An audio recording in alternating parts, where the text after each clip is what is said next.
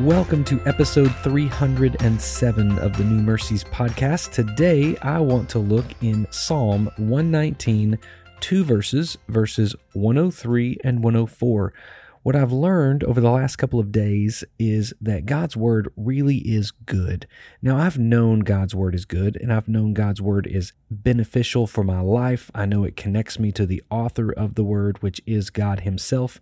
And to be connected to the Father, there is nothing greater in the world than being connected to the Father.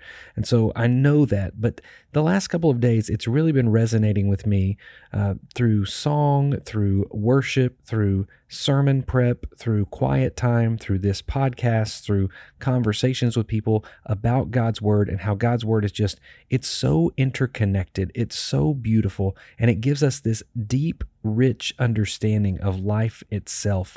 And this is where these two verses come into play in my life today, as a new mercy today. The Bible says this in Psalm 119, verses 103 and 104, "How sweet are your words to my taste, sweeter than honey to my mouth. Through your precepts I get understanding. Therefore I hate every false way." What I have learned is the more I love God's Word, the more God's Word speaks into my life, the more I hate anything that is in opposition to it. I can't understand why people would follow after something that's not God's Word. It just doesn't make any sense in my head. In fact, I hate it. I hate seeing friends and loved ones and strangers even going through things that are unwise because they refuse to follow the ways of the Lord. I hate seeing it. It breaks my heart. And the more I think about it, the more I think, how can I get God's Word into somebody else's life so that they understand how good this is, how satisfying this is? The psalmist here writes, it's so satisfying to taste the very words of God.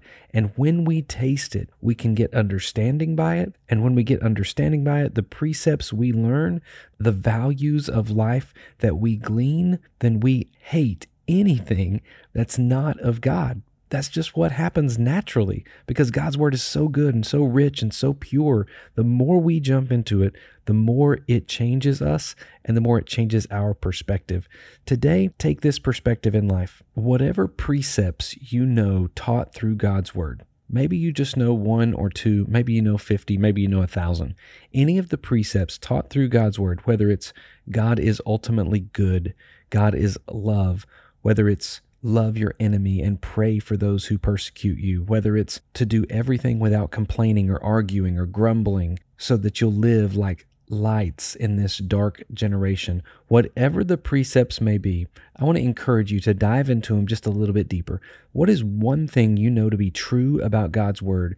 And take some time today and dive into it a little bit more. The very next verse says, "Your word is a lamp to my feet and a light to my path." This scripture that we have, these precepts that we learn, can be a lamp that will light our path and show us where we should step. Today, take one more step in understanding those precepts. Take one more step in being faithful and following in the footsteps of Jesus in that light that the Word of God gives us. Love God's Word, share it with somebody else. Maybe today you just need to take one of the precepts you know from Scripture and share it with somebody else.